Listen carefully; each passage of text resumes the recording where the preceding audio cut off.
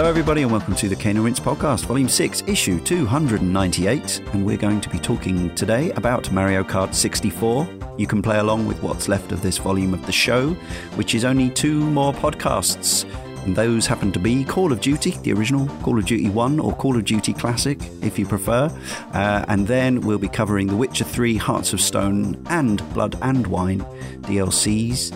Head to caneandrinse.com for the mini schedule, but soon we'll be revealing next year's lineup of shows. It'll only be 50 because we didn't hit our grand financial target, but another 50 Cane and Rinse podcasts covering games in the way that you love, hopefully, will be coming your way in 2018. Yes, that is the year, isn't it? We also have articles and features and the very occasional review, as well as links to our other channels of interest, Facebook, YouTube forum and all that stuff. The forum, I know it seems like an anachronistic idea, but actually we have a lot of members and we have a lot of good, intelligent, friendly conversation, so it's worth signing up if you're fed up with the other social media spaces, which are a bit more like the Wild West.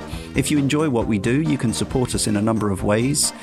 Best of all, you can donate $1 a month or more if you prefer via our Patreon, patreon.com/caneandrinse. That's like less than €1, around 80 pence or thereabouts, for the many hours of podcast we put your way each month. And if you prefer to get something tangible in return for your hard-earned cash, we have a shop.spreadshirt.co.uk, t-shirts and bags which feature our logo for the Cane and Rinse show, and also Sound of Play, which is our other podcast all about video games music, and we feature some cool guests on that, and we listen to the actual tunes, and it's a really good time. Please review, rate and subscribe to both of our podcasts on iTunes or wherever else you get them from if you can. It really does help a lot. And so, to the show. Joining me, Leon Cox, in issue 298 are Darren Gargett. Hold on. Battle! Not bad, not bad. Leah Haydu. Woohoo! Not bad, not bad. And what on earth has Mikhail got lined up for us? I'm gonna win.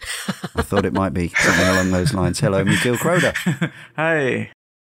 Right, Mario Kart 64 then. So we covered Super Mario Kart some months back, earlier this year. This series will continue sporadically. Nothing's been announced for next year yet, but we may return with one or more shows relating to this series. So we should remember that this was the first ever official sequel. Obviously, there had been clones and things like that to Mario Kart. The rules hadn't been really set, and obviously this also marked the change from manipulated 2D into 3D sprites into Nintendo's early days with polygons, or at least most of the graphics are polygons, but not all of them. We'll get onto that. Production of the game began in 1995 under the title Super Mario Kart R, the R standing for rendered, and the intention was for it to be a launch game for the Nintendo 64, but in the end they decided to focus more resources on that other game, Super Mario 64, which we covered a few years ago. Search that podcast out. There was some brief early footage shown at Shoshinkai, the software exhibition in Japan, in November 1995. Shigeru Miyamoto, producer at the time, said that was a 95% complete version of the game, but they chose not to display a playable version due to the logistics of demonstrating multiplayer.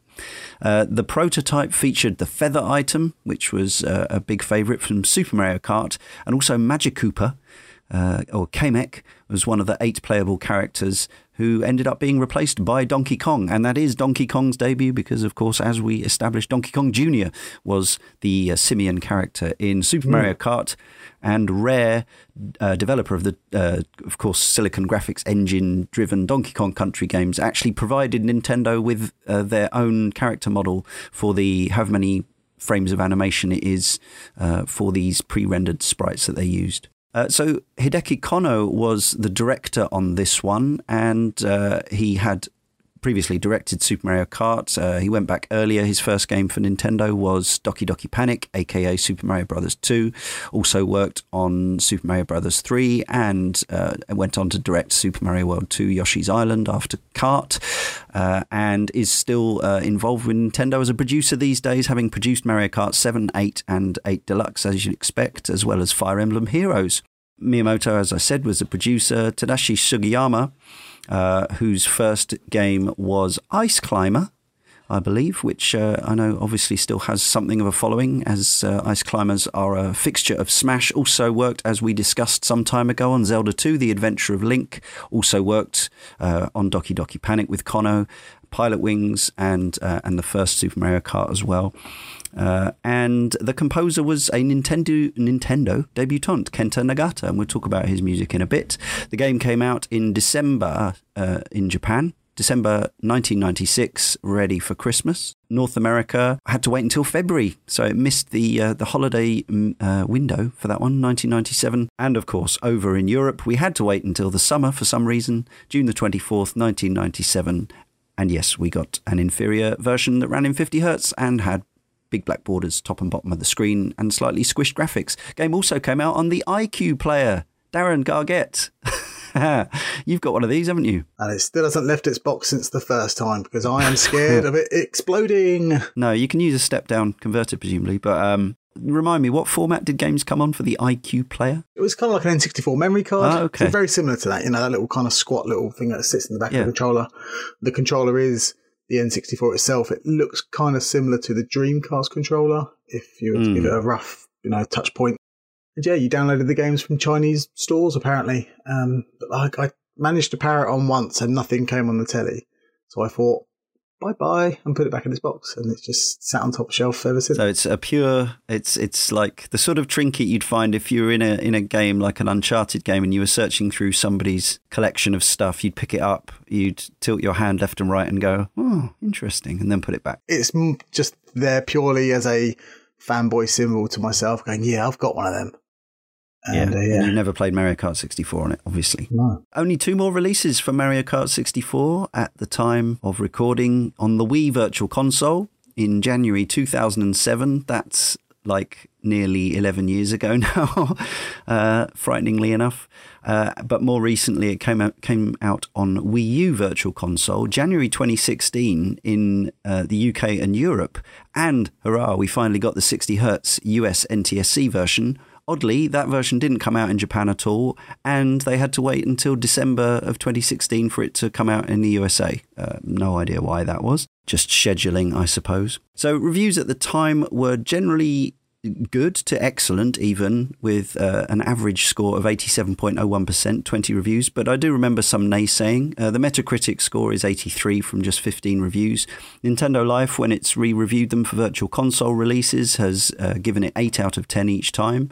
And the user scores on Metacritic are 8.7 and on Nintendo Life 8.4, both from only 100 or 300 odd reviews. So not huge amounts of sort of support for it, but you can see at least that everything's in the sort of mid-8s bracket, which is probably lower than you might expect for a Mario Kart game, and especially one that was so popular as this. The game sold 9.87 million copies worldwide, making it the second best-selling game on the Nintendo 64. So let's do our histories with the game. Let's start with Leah. I'm sure that I've mentioned this before, but the Nintendo 64 was the first console that I bought myself, like with my own money. I was in college and I wanted to have this console, so I purchased one, and I did not have that many games for it, and somehow I missed out on a lot of the like super popular games. Like I did not have a copy of either of the Zelda games that came out for it, surprisingly enough. But they were expensive. Yeah, they were. I'm not sure how exactly I chose my games, but one of the ones that I did end up with was Mario Kart 64, and I played a lot of that game. Dorms are kind of the ideal place to do something like that, because you've always got people around who might wander in and join in a game. But surprisingly, I think that well, I won't say most, but I will say that a significant chunk of what I played of this game was actually just the single player. I would just go through the races and the circuits by myself, and just kind of time trial against myself. And yeah, I played a lot of Mario Kart 64 because it was one of the few things at that time that I had to do.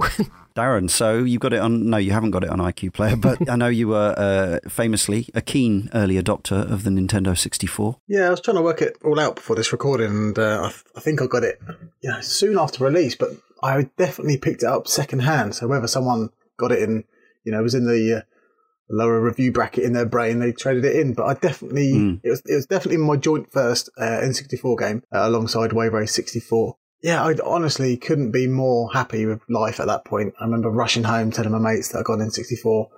I think they were well into their PlayStation at the moment, so it seemed a bit of that pool of friends weren't really into Nintendo. And looking back at that year, 97, like there's just so many releases that came out in that year. It's really hard to piece it all together. But yeah, Mario Kart 64, got it round about July, August-ish, because then I remember bumping into Will, who was playing GoldenEye, when that came out in August, end of August. I've had many iterations on the N64 since. I've got the American one now. I had the PAL one back then. I had the Japanese big box version, which came with a black and grey controller. Yes. My mum sold it at a car boot for 50p. Oh. Yeah, that doesn't hurt much. Mrs. Gargett, shame on you. Yeah, you have to let these things go, though. Although I haven't. And you clearly haven't. Yeah, and I haven't bought it on any console since because I'm so connected to that game being on the N64 that I don't really want to play it anywhere else. Fair enough. Leah, you been back to it for the show Virtual Console? I have. Yes, I played on the Wii Virtual Console. I didn't actually check the Wii U to see if I had purchased it on there. I don't think that I have. But you can upgrade for like $2 or something to the Wii U version if you can be bothered. Yeah, I did have it plugged in, my Wii plugged in though, so I went ahead and I knew I had it on there, so that's where Outrageous. I've been. I know, that's where like I've been. Kind of hardcore gamer. Weird. I need more. I need more ports on my TV actually, but yeah. So that's where I've been playing my kind of refresher courses. I'm still pretty good. Not great, but still pretty good. Same here. Yeah, so I bought this day 2, I believe. I can't remember why. I remember getting it on the Saturday morning. I'm pretty sure it was something like $54.99 in pounds in the mid-90s. That was a lot of money. And I suspect the reason I didn't get it on the Friday was because I was thinking I couldn't really afford it. And then, of course, by the Saturday, you're so desperate to have it, you find some way of getting the money together or trading something you didn't really want to trade. Or I can't remember exactly. But anyway, had to have it, got it. Played the heck out of it for the next 6 years probably until the GameCube version came out, which sort of replaced it in on the playlist for me and my friend Pete, who played this a ton. This used to be an absolute fixture of our multiplayer nights, the PAL N64 version, either at his or at mine. I played through the single player, all the cups to gold and on all the CCs and the extras in one day when I first got the game. It was considerably less challenging to do that than on the previous game, Super Mario Kart. We'll talk about the AI and so on in a bit. The mode we tended to play was 2-player Grand Prix, and we used to play 16 tracks in a row quite often. So it would be a case of, actually sometimes we'd leave off Rainbow Road because it was such a slog. We'd do 15, and then it would mean that we wouldn't have a tie, we wouldn't have an 8-all. So I think it's fair to say, I expect people listen to this at some point. I think it's fair to say I won more times than I didn't win, but there were a few memorable nights when after a few glasses of wine, Pete got the better of me. So in the game, and it was. I just don't know how many times we played through all these tracks. So of course I rebought it on Wii Virtual Console and completed it all again in one sitting or 2 sittings. And I was very pleased to finally get the 60 hertz US version on Wii U when that came out. I did the upgrade thing, but I've just played through it just this last week, over a couple or 3 sessions, got all the golds again across all the cups, including the mirrored tracks. So yeah, I have played this a lot. How about you, Michiel? I got this game as soon as it came out in 1997. What I vividly remember about it is that it really became the excuse to shell out for 3 extra controllers or Maybe I had 2 already at the time, but at least fill all the controller ports on the N64, which I was, it was kind of like in a time where, that was my only console. So I was kind of obsessive about looking at the screen and seeing all the 4-player options and not being able to make good use of that. And to be fair, also I got a lot of friends coming over around in those days as well, and a lot of multiplayer sessions. Played a lot of multiplayer of it over the course of maybe 6 months before Diddy Kong Racing came out, and I sold off Mario Kart 64 and bought Diddy Kong Racing instead. A lot of people did, I think.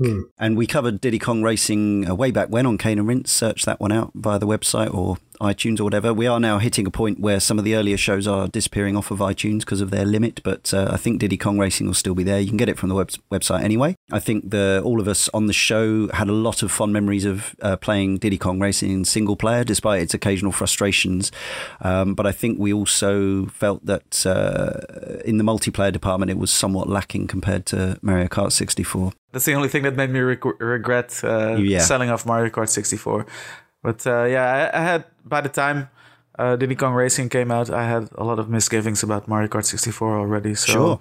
Yeah. Yes, you and many others. We will definitely get into that. We had an email some time back from occasional correspondent Matt Sharawara. Mario Kart 64 represents a constant that has carried through all the friendships in the many stages of my life so far. As it was the first ever video game purchased for me, it was shared by my primary school friends on weekends and, if we were lucky, after school on weekdays. We'd sit too close to the television and fight over who had to use the dud grey controller and the wonky control stick. Thanks for that one, Mario Party.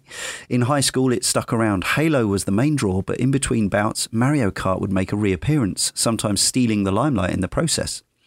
Even in university, among a whole new cast of friends, Mario Kart stuck around.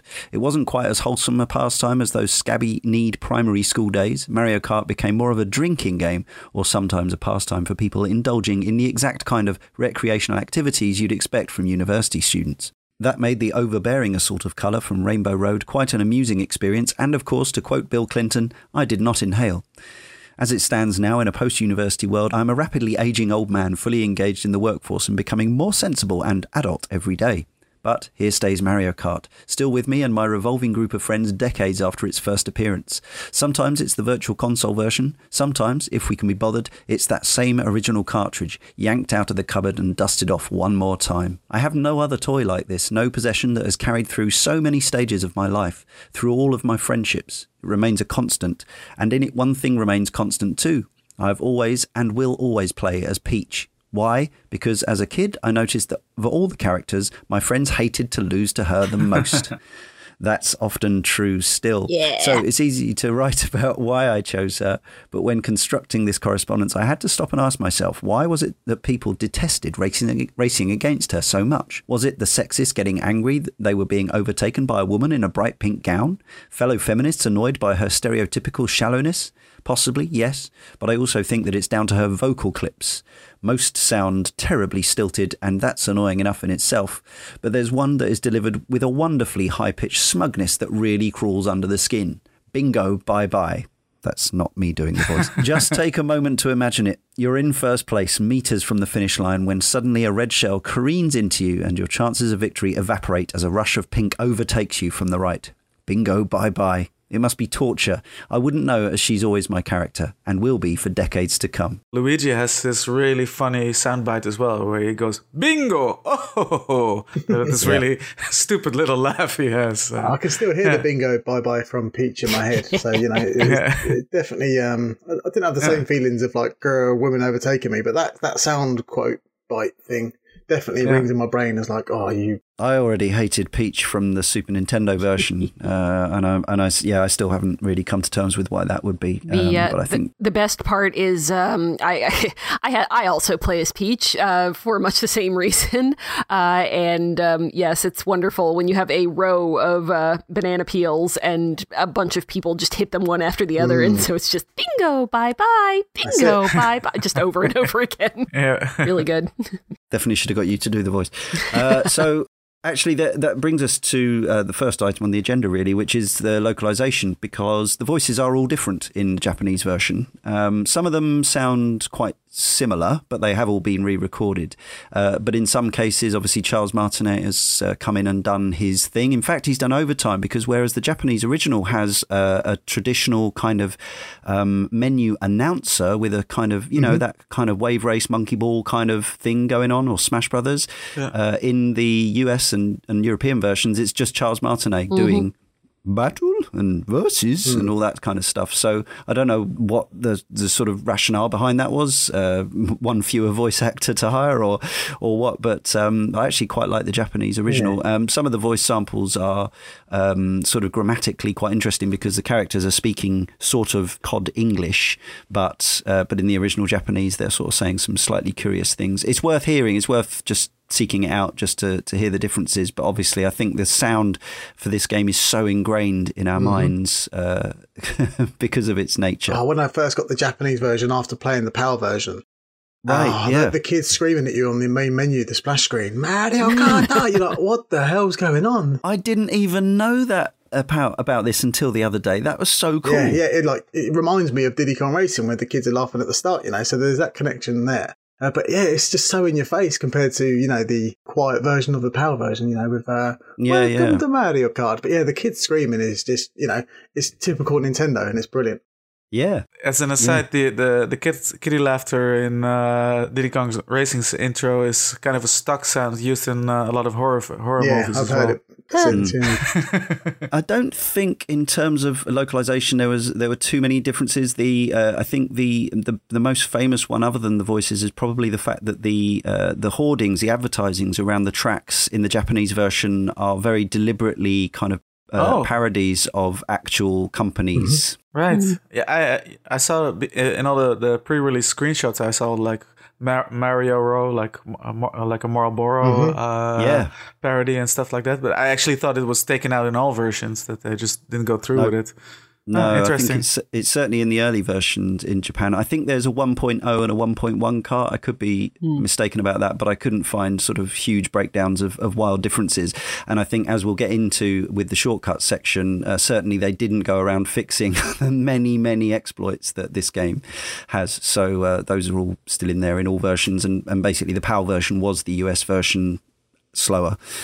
So now playing the Wii U Virtual Console version, which is the US Kart, I see no differences other than it runs at the correct speed, which is nice. So we have to take ourselves back, talking about our impressions of the art then and now. This is specifically, I want to talk about the art first rather than the technical side. We'll do both. This is already, in terms of art, a different looking game to its predecessor. Like, it couldn't, obviously it's recognisably a Mario Characters in Karts game, but because of the very, very specific look of the original, and it had its split screen that was always there no matter what mode you were playing in, everything looked different. This is in polygons. You've got slightly, different colour palette and everything else. Now, people who have listened to the Super Mario Kart podcast will sort of may or may not remember how we felt about that game. Now, I really liked that game, but I was never really good at it, and I never sort of really fell in love with it, I think, for that reason.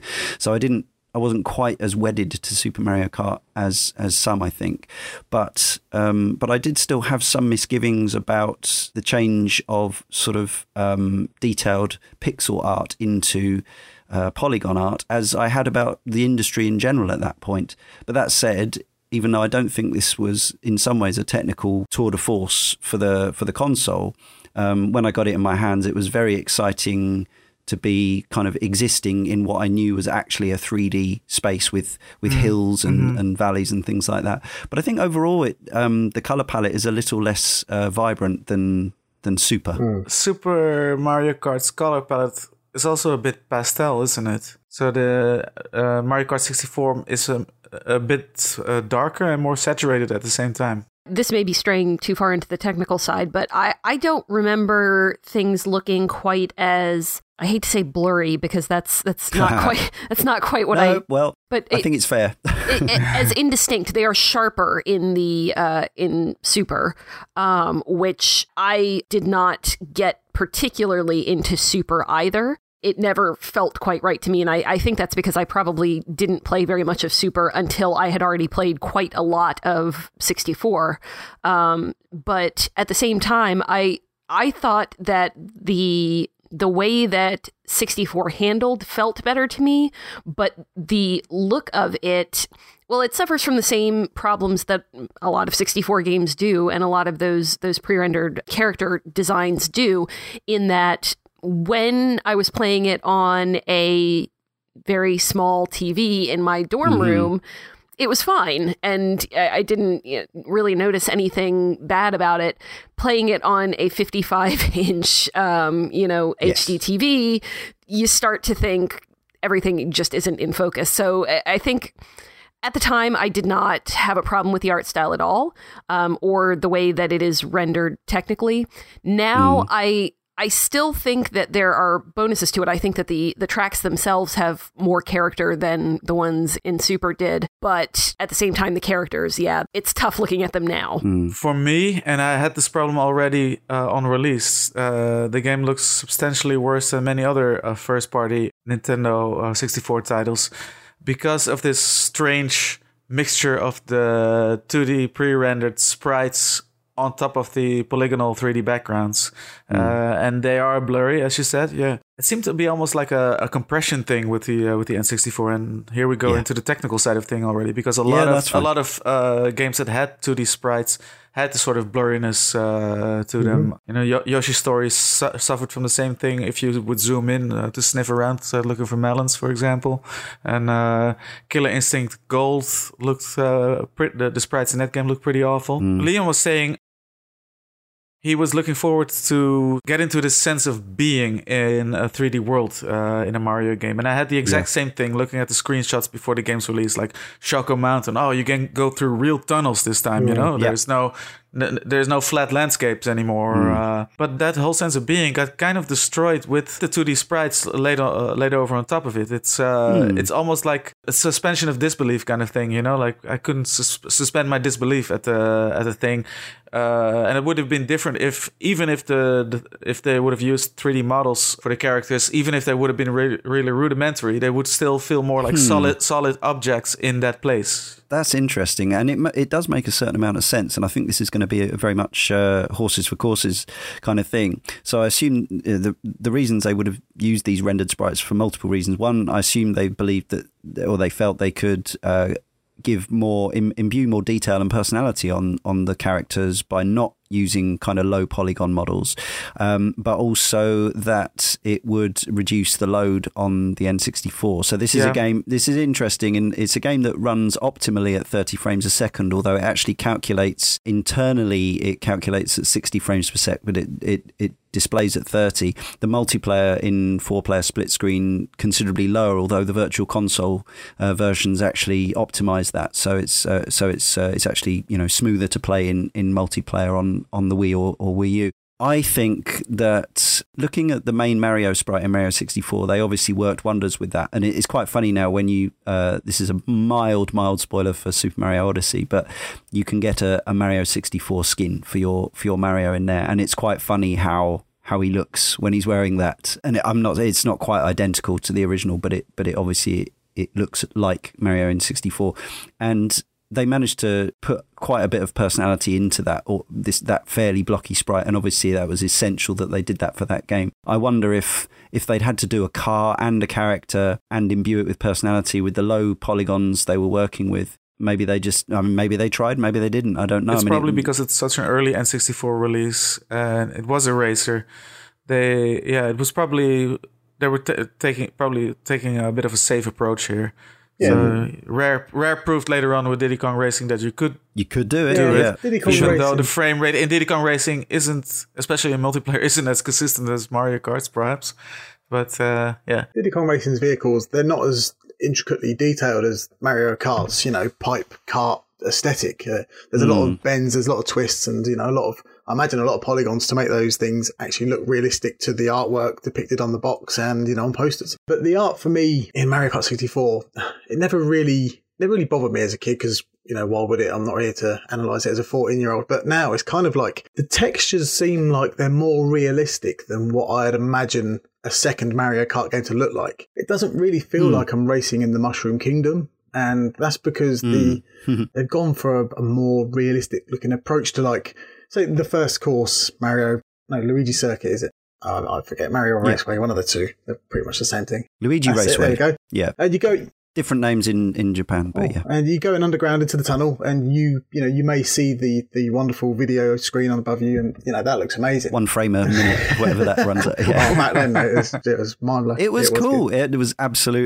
really cool. Yeah, but I think because they're going for that kind of vibe, that the realistic looking textures kind of suit it, and there's not enough flavour to the world. I mean, I'm kind of going into technical here, but the courses are massive. They're absolutely huge. Like if you take the scale of Super Mario Kart's tracks, they feel kind of tight and compressed. Tiny, yeah. Whereas these ones, like Frapp Snowland and Rainbow Road N64, like the courses are huge and they don't really exude a lot of Mario flavour. No, I think that's something that the later games would do much better. Let's take, for example, Calamari Desert, right? It's a desert, so what can you do with that, really? Well, other Mario Kart games have shown what you can do with it, but here it's such a dull looking track with the completely flat landscape and not much going on, and then you got these canyon rock formations that are just really square blocks. Yeah, but it had the train on it, and it had the tunnel, and it had the level train, crossing. But just the track and the environment itself is so boring looking. But I think for me, a lot of these features that now seem incredibly sort of mild and low rent compared to what we've seen in recent Mario Kart games. We'd gone from completely, as you say, completely flat tracks with little turbo boosts on it. Okay, we'd had, thwomps and things coming down from the sky, but things like the train back then and the jump across the river on Prince's Raceway was hugely exciting at the time. No doubt it was cool, but for example, still going on Calamari Desert, if you look at the desert level in Super Mario 64, that was really amazing looking for me. I don't remember thinking at the time, so this was, I think it was April 97, we got the PAL N64 and I got mine at launch. So obviously I'd already played Pilot Wings and Super Mario 64 and graphically those games had blown me away. Yeah, and I don't remember getting Mario Kart 64 home and thinking, oh my God, it was way more about the getting into the gameplay for me. And it was still exciting because it had, we were still in the relatively early Polygon era, but actually I'd already had a Saturn and a PlayStation for like a year and a half, 2 years at this point. So it wasn't the excitement in itself. I suppose it was more about seeing Mario Kart in polygon form. Yeah. But more than anything, it was just about more Mario Kart, I think, and getting to play more. But yeah, I think casting an eye over it now, it is a real mind boggler to replay some of the same tracks that reappear in Mario Kart 8 and Mario Kart 8 DX. Just go straight from, say, Toad's Turnpike or Canopio Highway on the N64 to the Mario Kart 8 DX version, and you see in later games on the retro tracks taken from the N64 version how much they had to jazz and spice those up to make them more interesting. Absolutely, but then we'll go into track design, and that's for sure something we'll talk later about. Yeah, I mean, back on the technical side, the thing that the N64 is probably most often criticised for, other than fuzz and fog, is the enormously stretched low-res textures, and there's tons of that on display here. But what I find is, even playing this now, and obviously my nostalgia for this game is strong and colours my view of this, that once I'm into the action, I'm less bothered by the kind of the pretty, it's pretty murky. I think if you played this for the first time now and you'd already played Mario Kart 8 DX, you'd think it was absolutely hideous. Like really properly ugly. I agree with that, but at the same time, it's easy to say that you can't judge this game by anything that came after it. In reality, you're going to do that anyway, if that happens to be the way that you came to it. But even Diddy Kong Racing. Yeah, of course. Yeah. But I actually, even now, some of the tracks, I agree that some of these tracks do look kind of bland and a little bit uninteresting from time to time. But there are also some really good tracks in here that I think visually are pretty interesting and do look good. The one that I think of the most when I think of that is the Wario Stadium track. I think that's a really neat track to just look through, and it's not really like anything that they had in these games previously. Now, of course, afterwards they did come back. I like the ghost track in this one, the Banshee Boardwalk, that it has kind of moving walls. There's other things that kind of pop onto the track that you don't necessarily see a whole lot. I do think the bats that come flying out. Yeah, exactly.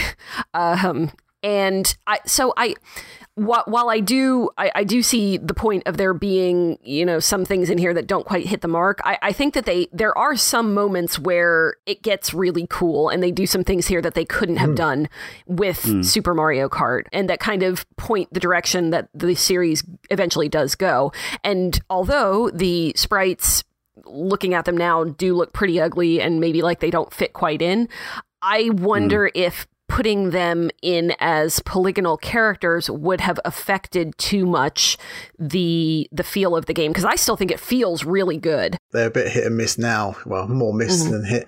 You can't deny that knocking your friend into the train on Calamari Desert isn't just one of the funniest things ever. Like, it's just such a... Like, you're all just sitting there waiting at the train, and then you hear a Wario coming up behind you, and he bumps into you because he's heavier than you, and you just, you get the old wah, wah, wah, wah, wah, because I'm playing as Toad, probably. And, there's just so many moments like that, like the Wario Stadium with the lightning and stuff. There's also other weird presentation quirks with this game, I find. Like, something that's not really, I don't see as a detriment, but it's just funny that it's there and not in any other Mario Kart games, are the onomatopoeias words that appear on the track. Yeah. Is that a native English speaker? Is that a proper English word, actually? Onomatopoeias? Yes. Look, I've put it right here on the show notes. On-screen onomatopoeia. It's exactly is one of the key things I wanted to talk about, because I still love it in this game, and I wish it hadn't. I wish it had come back. It's so weird, and because it's not in any other Mario Kart game, if you look at it now, it looks so kind of out of place for the series as well. And the other thing, which always signified a bit of a rush job for me, is that the whole presentation around the game, I mean, the splash screens or the background screens are quite nice with the 3D renders. Yeah, pre-rendered title screen, which changes, of course, when you complete the game. But there's this weird stuff like in between tracks, for example, just the black backgrounds with the rainbow colored letters in there and the black item boxes. What's up with that giant fish that spits out the trophy? That was there in Super Mario Kart as well in some endings. True.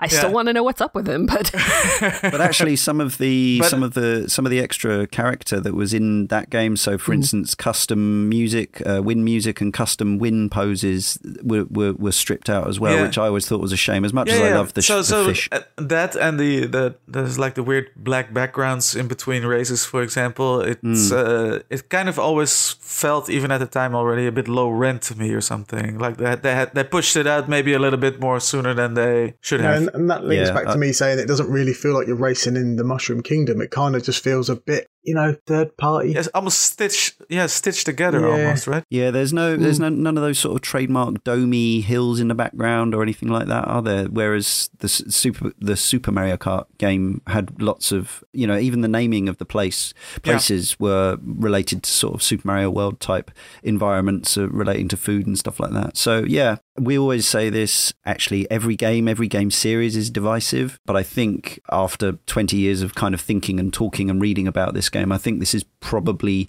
I would say, the most divisive game in the series. And I do wonder if that relates to how much you loved Super Mario Kart. Is like the more you loved Super Mario Kart, the less you like Mario Kart 64, maybe? I'm not sure, but certainly all the people I know who I know well, Leah, my friend Pete, and myself, who liked but didn't love Super Mario Kart, all love Mario Kart 64. So I don't know, but that's not a scientific They've kept the hop-in from Super Mario to Mario Kart 64. So that, you can't hate it that much. It's when, Yeah, but it feels... anyway, we'll come on to that. We'll talk about sound and music first, because I think the sound is a great part of this game for me. Obviously, it suffers from N64-itis in that it's the samples or the sounds are quite low fidelity, I'd say, in a lot of cases. But I really like the different sounds of the wheels on the surface in this game. I think the voice samples are incredibly distinct and triumphant and irritating at the same time. Toad sounds like he's dying when he gets hit. Like, yeah, it's disturbing. Yes. Yeah, and all the jingles and everything like that. Now, I've probably got Stockholm Syndrome and all that, but but playing this again now, I still enjoy the soundscape. Not talking about the music, but all the audio I think is pretty strong. The sound bites are a huge component of what makes the multiplayer fun. I had friends who couldn't stop laughing when they would hit me when I was playing as Wario as usual, and just to hear Wario's agonizing scream, it's added so much to the multiplayer madness. I'm not sure. Maybe one of you guys can confirm this, but it seemed like to me that some of the tracks kind of had not exactly custom sounds to them, but things that sounded a little bit different. The one I'm thinking of is the sound of the wheels in the Ghost track. They sounded kind of squealier, like it was spooky. And they're like you're constantly about to go out of control, which feeds into the handling. Yeah, that for sure. Definitely does happen. Like you hear the squeaking of the tyres when you do lose control, when you've been hit by a banana or you've slipped on a banana. But one of my favourite sound effects in Mario Kart 64 is the oomph, which goes back to the onomatopoeia. Poof. You know, when the kart lands. I love that. When I'm performing all the wicked shortcuts and the kart smacks onto the floor, that noise along with the on-screen words, it's just that's kind of magic, and I kind of wish the game had more of that flavour throughout. Whir as well when you spin out, and of course V when you're learning how to corner, which we'll come on to. I never quite understood the power sliding with the Zs. Is it the Zs that turn? It's V and then it's E, so it's V. I always saw them as Zs, but I'm just being an idiot. No, I'm right. I know V E. I believe so. Yeah, and then they change. Now, so the music, Kenta Nagata's debut as a game musician, I think, pretty much. He joined Nintendo that year. I love the music in Mario Kart 64, almost every track. I'm particularly fond of the ones that are used for the snowy tracks, Frappe Snowland and the other one. Calamari Desert's a real joy. Obviously, Rainbow Road has gone down as something of a classic. And he's returned to the series to do some composition and some arrangements since.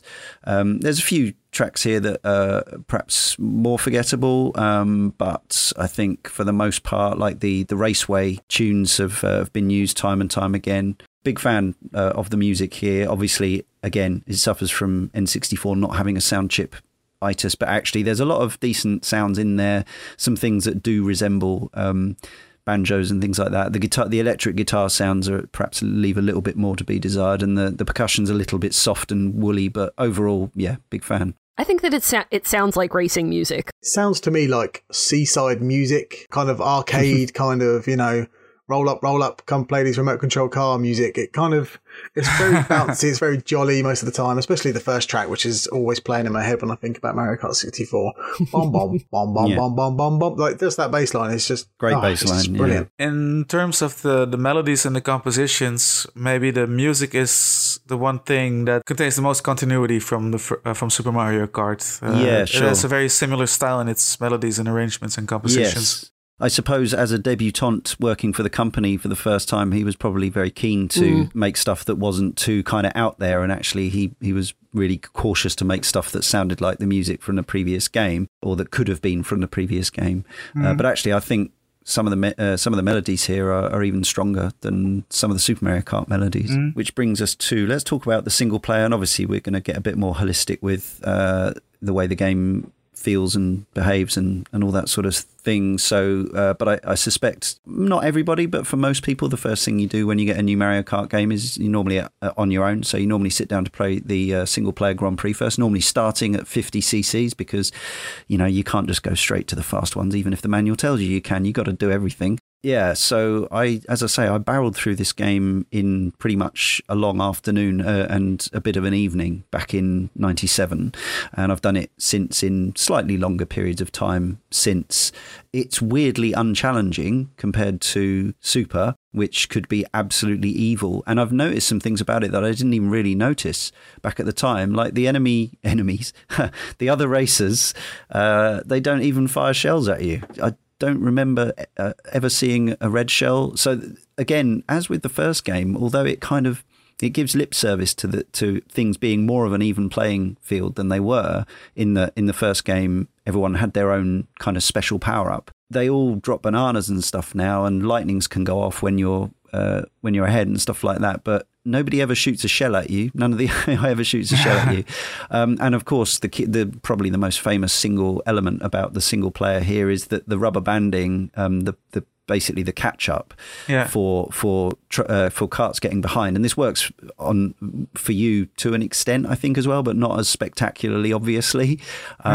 is insanely overpowered. However, it is still possible thanks to the new mini turbos that you can do by rocking the controller as you go around a corner, which is something that's now persisted in the series since bar Super Circuit on the GBA, albeit slightly tweaked. You could still basically ensure that you get ahead. And in fact, as I say, I still find it very easy to get all the gold cups on this game overall. But it's kind of weird. The whole single player experience is, I enjoy it, but it's like you barrel through it and then that's it. It's done forever. Yeah, that's true. One huge thing of also why I felt like selling it off after a while, because I wasn't just playing a single player anymore. It was just I did all this cups on all the CCs, and that was that. Like, we'll come on to time trialing, but that's a whole different area. But for this mode. I definitely used the single player. I obviously smashed it when I first got it, or kind of rinsed it. And but from then on, whenever I was on my own, which was rather often than not, I'd get the shortcuts sorted. I would get the magazines. I'd say, I'd see images of where you were supposed to be hopping over and glitching your way through these levels, and it obviously paved way for me being a QA tester at some point in my life later on. But I was just fascinated by how the inertia of the karts can be manipulated in a way to make you bounce over parts of the level. Just to completely break the game at some point, to the point where you don't even see textures loading in and stuff like that. So the single player for me was kind of like your training wheels for the weekend. I agree with that. As I said before, I played I probably more single player than I did multiplayer, actually, but it was more about time trialing against myself at that point, and getting the best possible results on all of the tracks. And remind me, how was it that you unlocked the mirror tracks? Was it just getting a gold on everything? Just gold, everything up to 150 on all cups. Yeah, because I definitely did that. I just wanted to get that, and this is not a thing that I do very often anymore, but I just wanted to get the best possible result on everything. I was very perfectionist about it at the time. Yeah, and it was very doable, unlike a lot of Nintendo games. And I think it's interesting because we often talk about on this show about how much easier games have become overall, or at least how much more completable they've become, if not, even if it's not always easier to do everything. But we've come from talking about games like Mega Man on the Nintendo Entertainment System, where it's, as Mikhail's recently proved, it's possible to do it legitimately and honestly, but it takes a lot of sweat and tears and blood and effort. Whereas already here we are in the mid-90s, this game we're talking about, and it pretty much lets you breeze through it in an afternoon if you want to. There's still plenty of value for money to be had on the cartridge with the multiplayer, the battle mode, and the time trialing. But actually, this was just your kind of aperitif. And I don't think they even, although I've had fun playing through it again, I don't think they spent a huge amount of time and effort on coding the AI, because, as I say, the rules are different for them than it is for you, both for good and ill. So it's all kind of weird. It feels a bit cobbled together and again, possibly a bit rushed, which is odd given what Miyamoto said about the game being ready for launch and yet not coming out for some time later. But actually, I agree with Mickey. I think this game shows signs of not having had quite enough time in the oven. 16 all new tracks, and the designs of which I think are very variable. And I remember this being an item that was pointed out in the reviews of things like Edge magazine and N64 magazine at the time, that although there were some absolute stone cold racing classics like the Mario and Peach Raceway ones, I think to be fair, there were some others like Moo Moo Farm, which I already mentioned, which is just a big circle basically with some things that come out of the ground. Yeah. I actually really like Frappe Snowland. I really like that track because I think you can really race on the edge. And certainly my appreciation of some of the tracks came to the fore when I time trialed them over and over and over again. But I still think it's a real mixed bag. And when there's only 16 circuits in the game, which actually seems like quite a reasonable amount, but you end up with a lot more. Yeah, it was a bit hit and miss overall. I agree with the with the Frappe Snowland in particular. Some of the tracks, it's interesting because you can get, even if they aren't simply shortcuts, there are ways that you can cut corners. If you get good at doing the little jump, there are cracks in the land that you can jump over to literally cut corners. The more you learn about them, some of them you can just pare down until you're doing really well at them. And then there are some where it is just a circle and there's not a whole lot you can do with that. So yeah, I definitely a little uneven.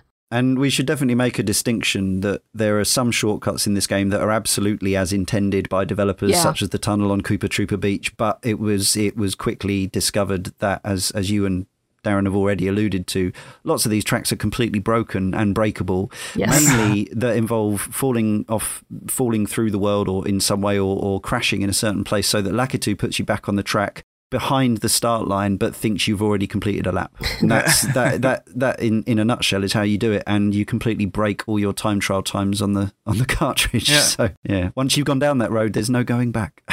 So single-handedly, the worst track in this whole game for me is Rainbow Road. It's so long, and it has borders around it. A Rainbow Road track with borders around it. Can you imagine? Yeah. Still don't know why they did that. And it just goes on and on and on and on and on with nothing happening on it. On 50cc, it's about 5 minutes long or something. It's tremendous, tremendous and horrendous. Not if you take the shortcut. Yeah, well, there is that, and I'm pretty sure that one wasn't deliberate. But yeah, talking about hopping over the barriers, it was interesting. I played this one back to back. I did the mirror mode extra cut earlier on 150cc on Mario Kart 64, and it took about just under 3 minutes, I think, something like that. I can't remember exactly, maybe 2 minutes 40 or something. And then I immediately played the N64 version. No, sorry, the Mario Kart 8 DX version N64 track, and it took and they've completely changed it to a point-to-point race, and it took me 1.5 minutes. It's completely different experience. It's got an amazing golden coin spewing train on it and all this sort of stuff. There's chain jumps going through there as well, right?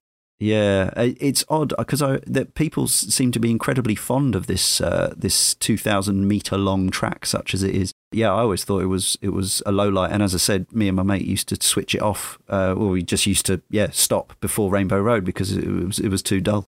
This track was imported pretty much as is to F-Zero X. One main difference being that they took the borders out.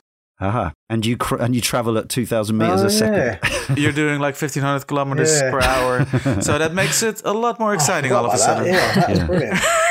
Good.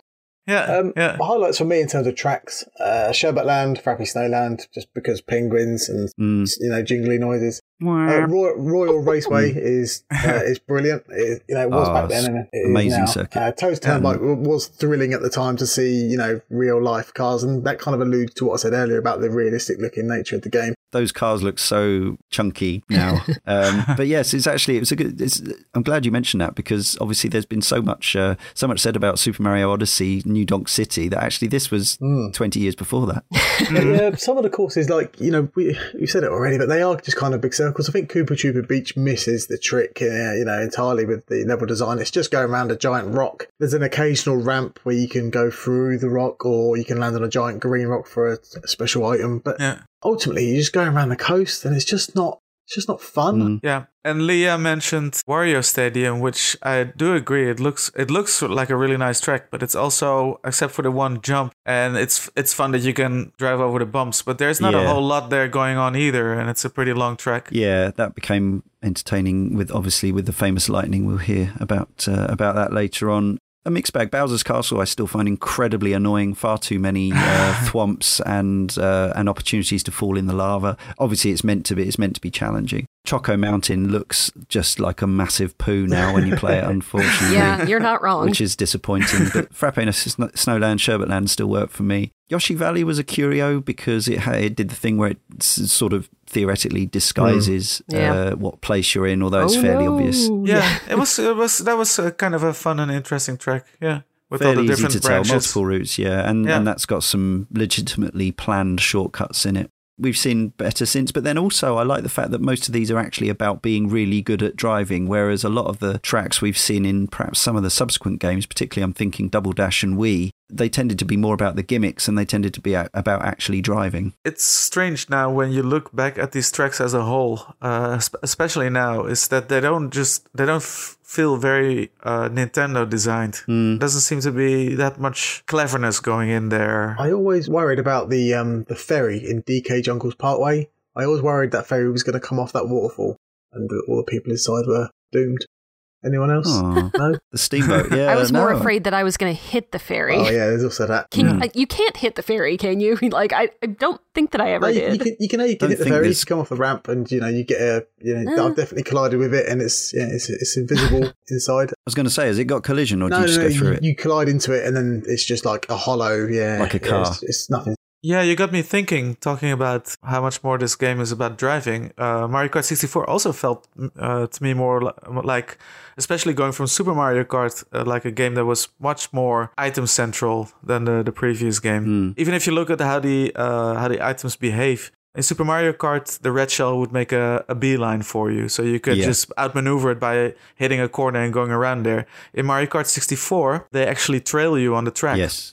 Yeah, for the most part, although you can, they do hit the sides, yeah. You can also hold an item behind you. Yeah, that's what I always do. To deal with it, yeah, but it's just one of those nuances, that, as I say, the AI never shoots you with a red shell anyway. It's more about items and item interaction than the previous game.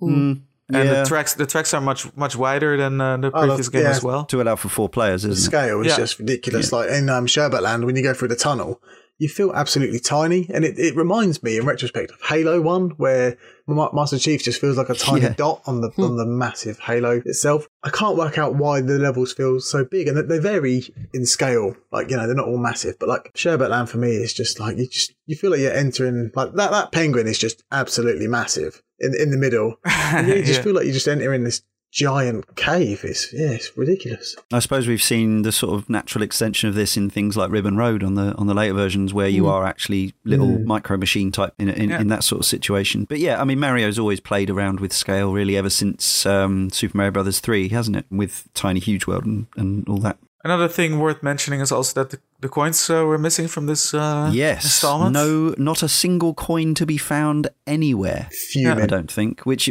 seems weird now. And obviously they've brought them in, they've taken them out, they've changed the way they're displayed, they've changed their function. But this is the first and last game where there are just no coins. I didn't like it. I think they only came back in Mario Kart 7 for the 3DS, didn't they?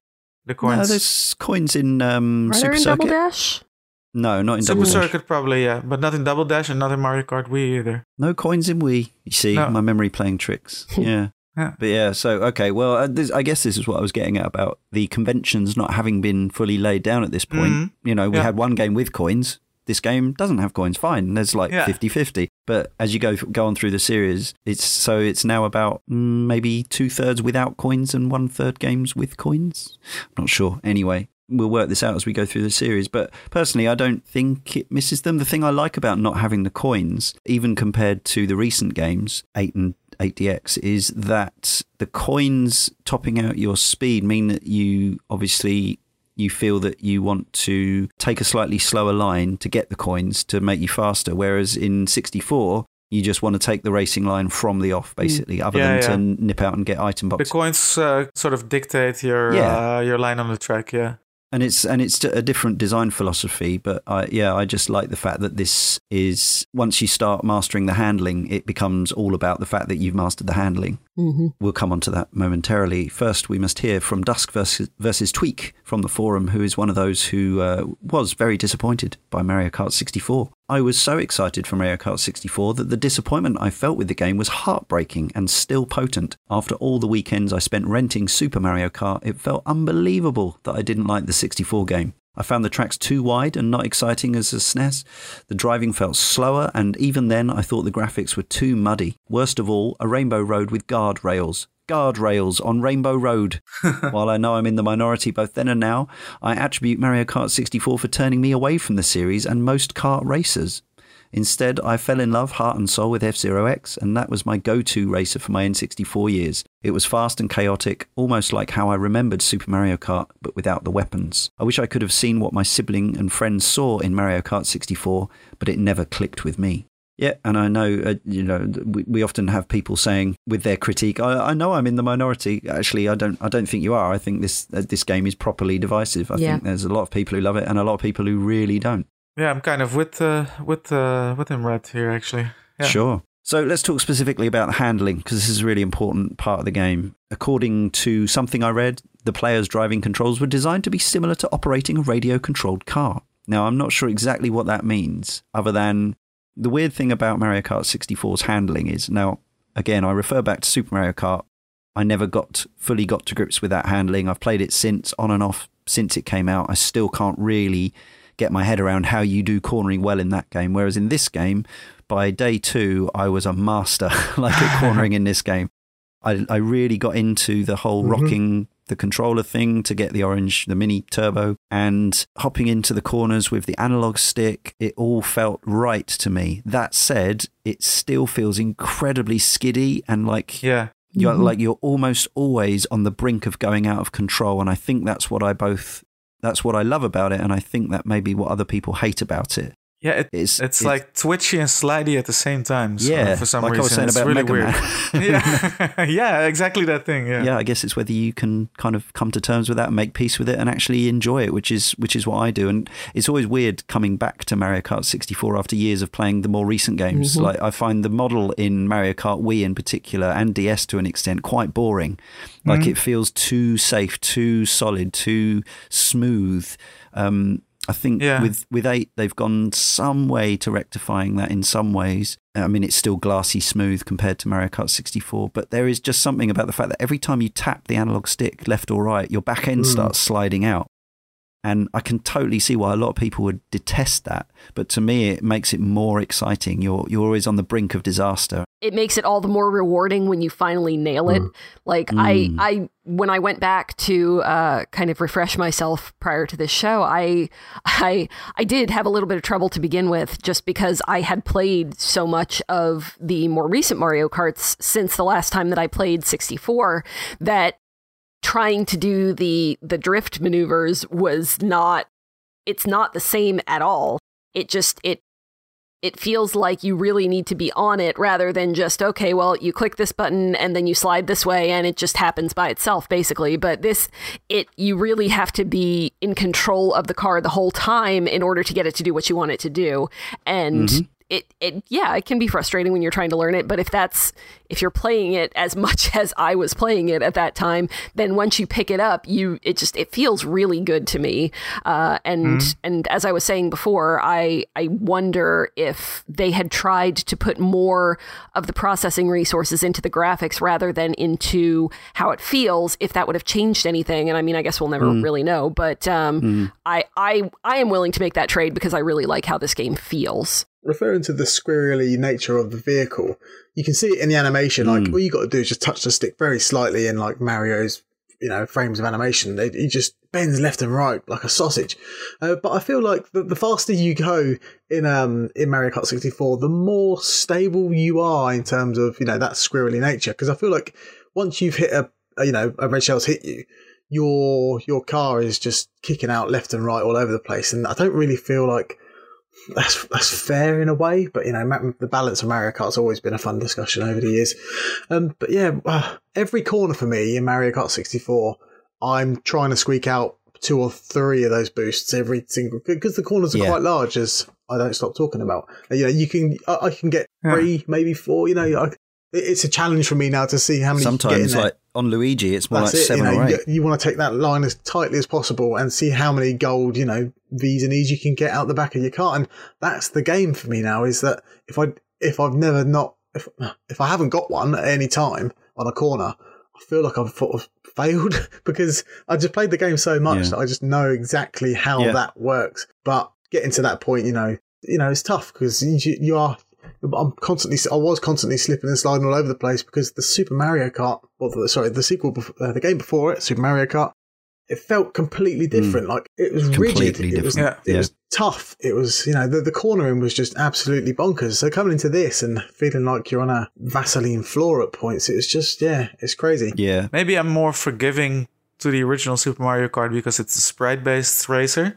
But, and I totally get what you guys are saying, what appeals so much to you about the handling of the cars. But yeah, I'm kind of a simple man when it comes to my races. I just want everything to be buttery smooth when it comes to handling. You know? That might be, we might be hitting upon the sort of the crux of the difference between those people who like and this one and sort of weird, twitchy, skiddy feeling gets amplified by, again, the aesthetics of the game, because stuttery animation frames of the sprites, and they're sort of constant, almost vibrating on the tracks when you look at them. It doesn't look nice to the eyes, basically, the twitchiness of it all. I also know exactly what you're saying, which is, it's odd, isn't it? I can completely see why that would be off-putting and why that would be unenjoyable, but for whatever reason, probably because I'd spent 55 quid on it, and then I rattled through the single player in an afternoon. I thought, I'm gonna wring every last drop out of this.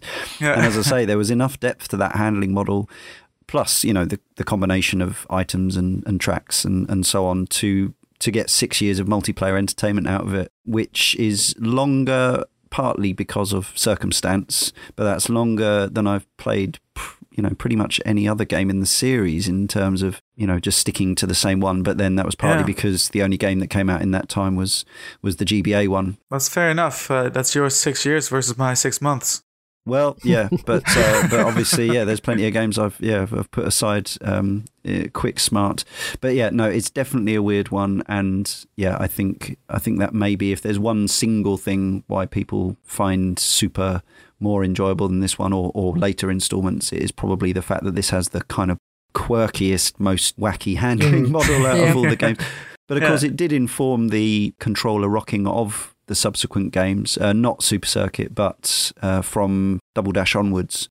They retained something that echoes this, but I think most people would probably say refines it, but actually for me it loses a little bit of character and personality by making it a little bit too smooth, especially in the DS and Wii versions, which I think were just a bit anodyne and sterile in the way they felt. I think definitely the Wii version. I would maybe disagree with the DS version, but that's because I've been playing that with some very die-hard well, Mario we'll talk Kart about players. snaking in a couple of years' time or whatever. But the handling for of sure. Mario Kart 64 didn't lend itself well to the battle mode as well as Super Mario Kart. I feel like there was a lot of stopping and literally doing right angle hops to get around some corners or get around some tricky bends, or you can press A and B together to kind of do like a donut kind of spinny brake acceleration move. It's weird. Yeah, they put a new control in, didn't they? Which is A, B, and back on the analog to do some stick. weird, 180 kind of thing. I always found as much as I enjoyed the battle mode at the time, looking back, there was a lot of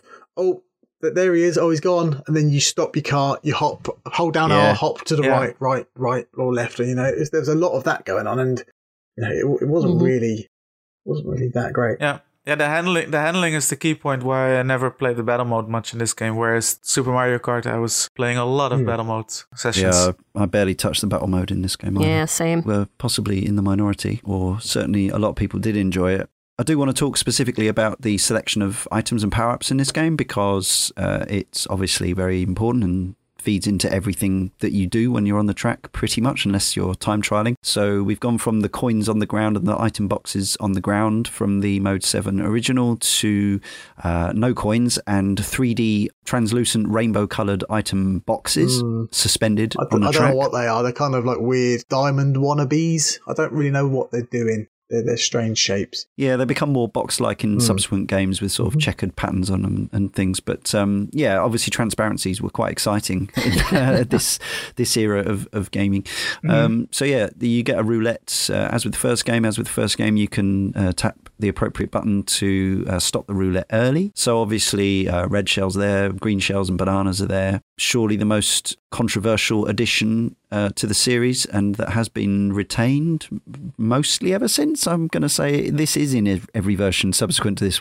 The Great Leveler, the spiny shell, commonly known colloquially as the blue shell, the one that seeks out the leader, sometimes taking people out on its way through, particularly in this game where it does just go through the pack and knocks you bandy. The blue shell has gotten me in a lot of trouble. Does it have a siren noise as well? Am I imagining that, or does it have like a weird... Sort of whoop, whoop, whoop kind of thing? Yep, it's the sound of the blue shell. Whoop, whoop. And so, it is the great leveler. The development team have, talked about this. I think we probably wouldn't have talked about it in Super Mario Kart, but we talked about games being sometimes unfair or unbalanced, but actually being fun because of that. So here they've brought in an item which is essentially there to stop the best player just streaking away with every win. You could call it an approach to balancing, but probably not the traditional one. I mainly played this in 2-player. I have played it 3 and 4 player occasionally. The single player, it's not even relevant in, other than you occasionally get it if you're lagging behind and it can help you. But you get lots of groups of 3 red shells in this game anyway, which will help you out a ton. That's another addition to the series, as is the chain of bananas and whatever else. I didn't ever have a major problem with it in this game. I understand why people hate it. I think maybe there's a call to have it as an option, on or off, and even in custom online lobbies you could have it switched off. I don't know, but did you remember hating the blue shell from the off? No, not Anybody? really. Or? I mean, because you're all round of a group of 3 mates and yourself, it's not really that infuriating. It's more infuriating when you're playing against other people online that you don't know or care about, and you're just like, oh, this idiot, has taken me out. Like, it is more frustrating like that. But when you're around mates, you can't really get all moany about it because it's a Mario Kart game, really. And I can't remember it being a huge factor either. I think it was pretty rare to get it. I think so, yeah. It's in theory, you don't really get them unless you're below half in the pack. I mean, and even then, it's not a frequent thing. I think that it's more frequent in other games. But I mean, playing with other people who are not AI, that...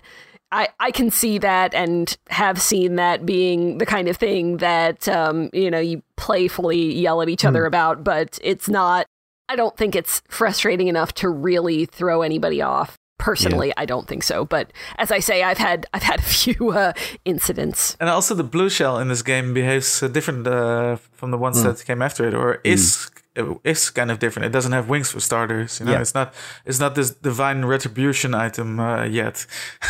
It's like true. That will just track you down and smash into you and create a huge bomb blast. It's just a tracking shell that when it hits you, it just doesn't do more to you than any normal red shell would do. Yeah. Yeah, very true. It's an interesting inclusion to the series because it is very divisive and love it or hate it. It's stayed around for a long time, but I just don't really see. I've never seen it as a massive aggravating item. I just see it as because it's Mario Kart. I don't really take it that seriously anyway. I play to win, obviously, but if I get taken out by one in any of them, I just think, oh well, I'll race again next time. It's fine. Like as soon as a Mario Kart race is over, kind of forgotten about it and I've moved on. Not what our Josh says of his experience. he gets very angry and rage quits and Maybe then cries. He needs to chill out a bit. Cries himself to sleep. They've added items later on where you can deflect it, and I think that's a good way of countering. Literally, the speaker.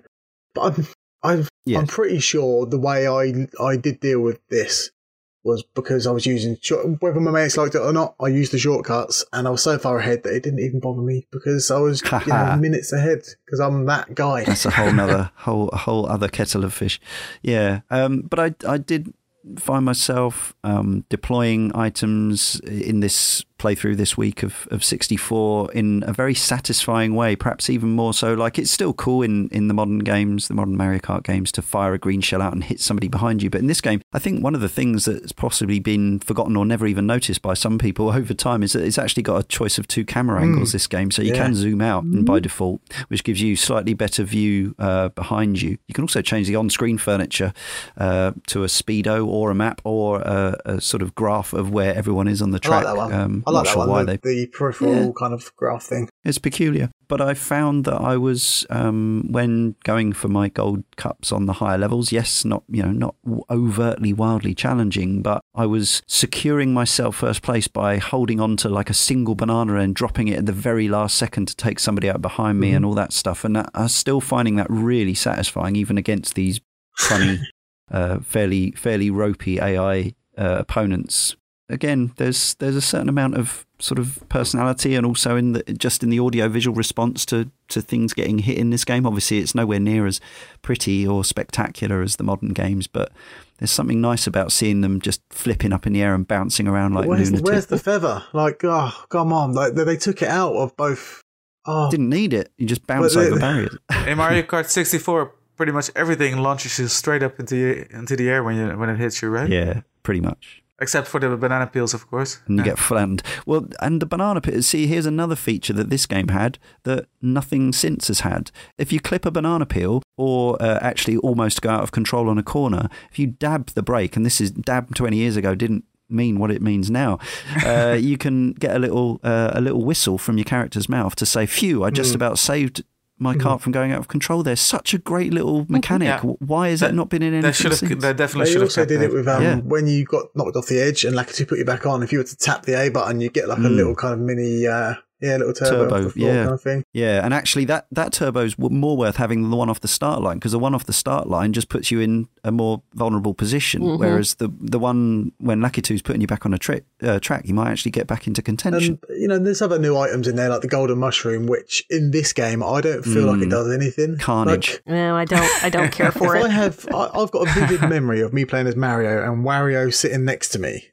and in his go-kart, and I was hammering the gold mushroom button, and to use it, and he was just there. He was just there beside me without a gold mushroom, presumably because of the rubber banding. But there's also a timing thing to the gold mushroom in this game, where you shouldn't just hammer it like mad, because it actually slows you down before it propels you forward. You sort of fall back and then you shoot forward. So you kind of need to get a little bit of a timing down to use it effectively in this one. You tell that to a 14-year-old. Yeah.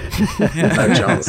It's a bit like releasing the old accelerator before hitting the speed ups in Diddy Kong. But actually, I tended to I've only had a couple of golden mushrooms in this recent playthrough, but I tend to not really even want to use them against the AI, because there's no point. It just makes you more out of control, and they keep up with you because of the rubber banding. So it's the same with the star as well, though. You can use a star and the guy next to you or woman next to you will literally be side by side, and you're like, I'm using a star here. Like, back then, like in Mario Kart 8 now, the star doesn't really speed you up. It just enables you to cut corners really nicely and, knock people out of the way.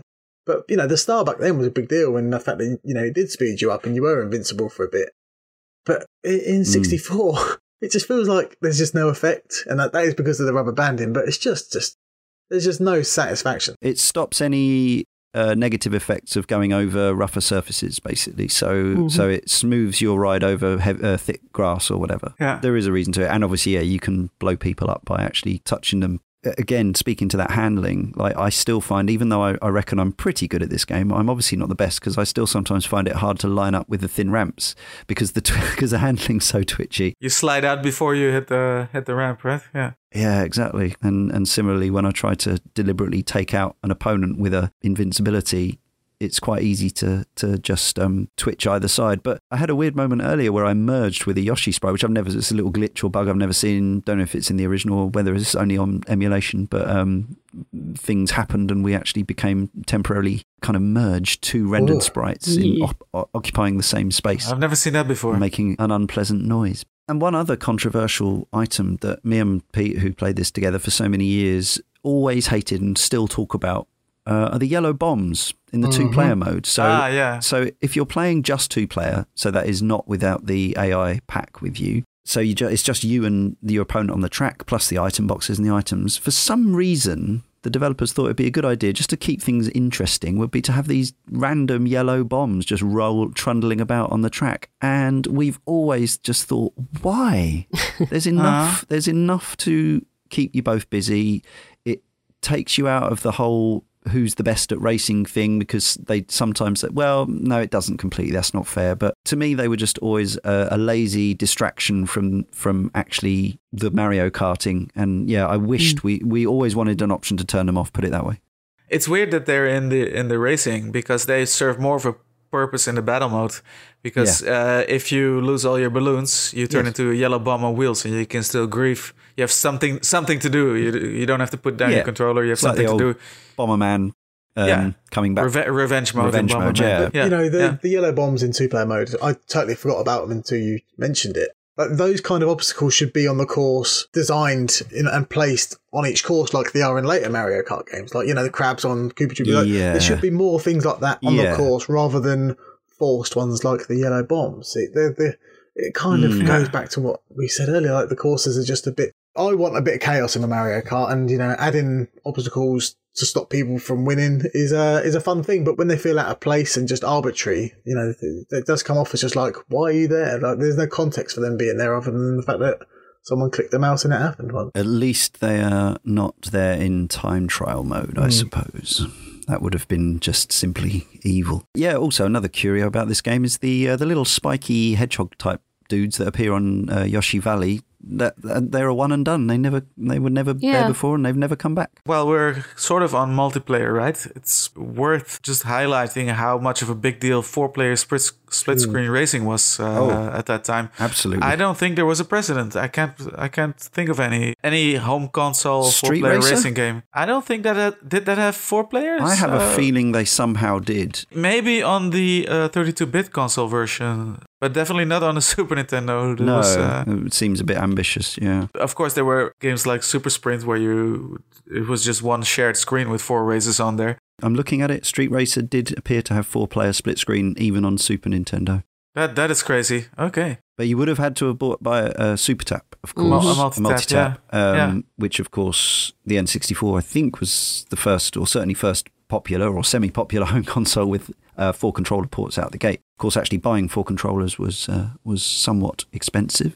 Kintaris from the forum says, sometimes I wonder how my brother and I remained close through our childhood. He was the football-obsessed, outgoing and logical type. I was the creative one who couldn't catch a cold and had a serious allergic reaction to sport. I truly think that it was games like Mario Kart 64 that kept us connected as an intersection between our interests. Every track of this game is seared into my mind along with the music, but instead of remembering the sound effects, I remember my brother shouting at the TV and me and everything under the sun. That was so unfair.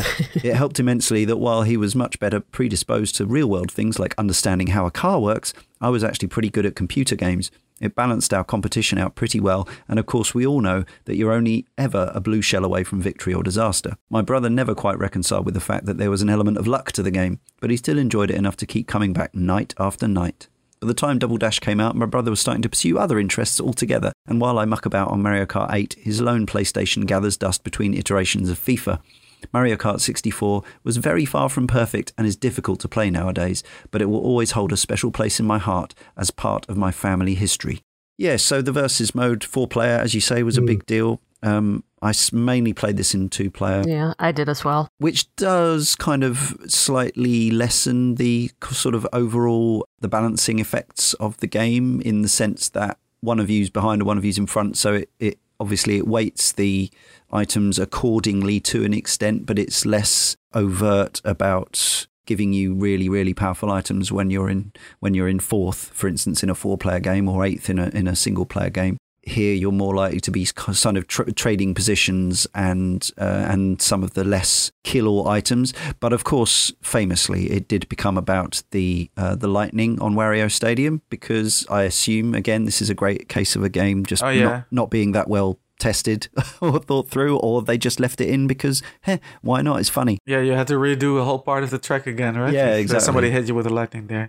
Let's hear from Dom's Beard on this, shall we? Dom's Beard says, myself and several work buddies at a high street fast food chain at the time used to regularly work unsociable hours, and so would meet up at ridiculous times of day and night and play this game for hours and hours on end. We primarily played 4-player battle mode interspersed with about 20 races on the Wario Stadium track.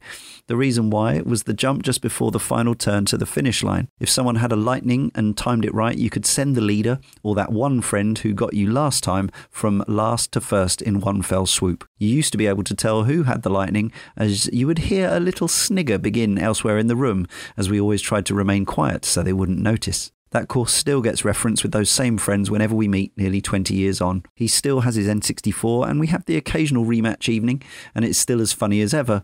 Hopefully the N64 Classic Mini will appear with this on and we can keep the tradition going. I did play this game a lot in 4-player mode. The races. For 6 months. For the 6 months that I own it. And sure. It was probably the reason why I kept playing it for 6 months. This was the game we played with a whole bunch of people together before GoldenEye came out. Yeah, good times. Yes, and again, I think we were more forgiving of no doubt the performance issues that there were. It would run considerably below the 30 frames that it was optimized to land on, which, as I say, I think it does on Wii and Wii U, which is nice. I guess it just means that they didn't lock the they allow the processing power of the more modern systems to do the extra grunt work that the N64 just couldn't manage.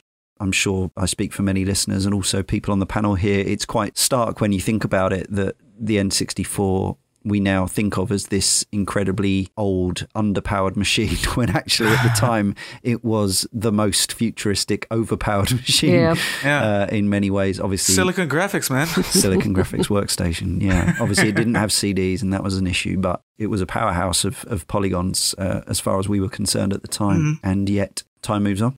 Jobo Bonobo from the forum says Mario Kart 64, I feel, holds a very particular niche on its system. While Diddy Kong Racing had a long, involved single-player campaign, Mario Kart excelled at 4-player multiplayer. The hours of fun me and my friends had at Balloon Battle alone makes this title a near and dear memory for me. I've certainly enjoyed future titles in the series, but it was the N64 game that perfected that mode for me with its small and tight arenas so that you were never far from your victim or attacker. I feel the 4 controller ports of the N64, which enabled such a fun multiplayer experience, was vital for both the system and Mario Kart 64's legacy and success. While it never had the immense sales and success of the PlayStation, it was these sorts of unique experiences that other consoles were not providing at the time without the help of multi-tap accessories that ensured that the N64 will be remembered with immense fondness by many. Yeah, I think, Leah, you talk about, the dorm thing. I think maybe... I guess people are gaming in their dorms now. I guess the Switch is probably a bit of a hit in 2017 with students and whatever else. I think so. I mean, it's less about the specific system, I think, and more about getting people together to do something that, is going to be fun for more than, one person at a time. And this was kind of a right place, right time kind of thing for Pre-internet, me. Yeah. Really, or just about. And so I certainly have heard any number of anecdotes about, particularly, obviously there were lots of PlayStations, fewer Saturns, but it sounds like the N64 really was the kind of the dorm winner of the mid to late 90s, just because, and it's exactly what Jobo Bonobo was saying there. It's that 4 joystick ports, no multi-tap required kind of thing. It was great foresight from Nintendo. That idea got sort of carried on with the original Xbox and Halo and the GameCube and Super Smash Bros. Melee later on. Yeah, so we've already mentioned time trialing a little and the glitches and unplanned shortcuts, but I just wanted to talk about the scene a little, I suppose. I'm not, hugely familiar with it. I've done a little bit of re-research, but world records are still being set right up until this year. New world records are being set on Mario Kart 64, Luigi Raceway. There was a new record set as recently as the 12th of July. Wow. Obviously, I think there are probably some records that are legit and some which incorporate the use of the aforementioned glitching, where you basically trick Lakitu into thinking that you've done more laps than you have by going round in a circle. For instance, is it the one at the start of Frappe Snowland where you pretty much reverse over the line and then fall into the water in a very particular place, and he pops you back just on the track about 50 yards from the line? DK, if you go around the pole, reverse down, you fall down the mudslide hill in the cabin. If you fall down, Lakitu puts you back up behind the start line, and then that's lap 2, and you just keep doing that. There were a lot of gaps in polygons. It is a literal kind of abusing the system. Like, there's a loophole there, and we're gonna abuse it. Royal Raceway had one where you jumped off the ramp at a certain angle and you hit the mountainside or the hillside that's where you shouldn't be. And again, in a very specific spot, and you tumble down into the water, and Lakitu just put you back into a spot where it was lap 2, and you're like, this is crazy. Now, my fondest memory of time trialing, apart from trying to do some of them honestly and learning the turbo cornering to the optimum degree and taking the best racing line throughout the entire course and trying to beat my own times, as obviously Leah did as well, was N64 magazine ran a competition. Do you remember this, Darren? Where it was a set your best Mario circuit time, Mario Raceway time. So they demanded a videotape of your feat, because that's where we were at, VHS tape. And so I did plug my VHS in to record the channel that was playing the N64. And I kept practicing until I managed to do the 3 laps consecutively with the hop over not just the easy part of the wall, but the hard part of the wall. Because there's like a T, there's a wall of that forms a T, and there's a short hop over it which takes out one big corner, or there's an even bigger hop where you kind of go into minus land or whatever, and you reappear coming up towards the sort of the latter part of the circuit. It was interesting that this game, if you press R on the title screen, it always brings up your Mario Raceway time. And I've seen it speculated that was essentially a way of the developers saying, look, you're going to have a lot of fun if you actually get into time trialing this game, because that's where, in some ways, like the real meat of it lies, away from the party fun of the multiplayer and the brief shenanigans of the single player. Actually, time trialing is like where the main course is, and I certainly got a lot out of that, and I kept that video. I didn't send it in because my time was too far short. They had 2 separate times, of course. They had the PAL time and the NTSC time because they were different. I'm not sure whether it's harder or easier to do the shortcuts on the PAL version, because although it's slower, it's also slightly less responsive, so swings and roundabouts and all that. But I have great memories of that. But that was the only one that I wanted to do the glitch on, because it although it was illegitimate, it felt like it was something that it required a lot of skill. It wasn't just about glitching the game. It was about executing this really difficult thing over and over again. My time trialing efforts at that time went into Wave Race 64. That was the case because the waves in Wave Race were your obstacle as opposed to an actual course, if you know what I mean. And well, this isn't the Wave Race show, but getting the feel for manipulating your jet ski over the waves was just so much more appealing to me than power sliding around the track.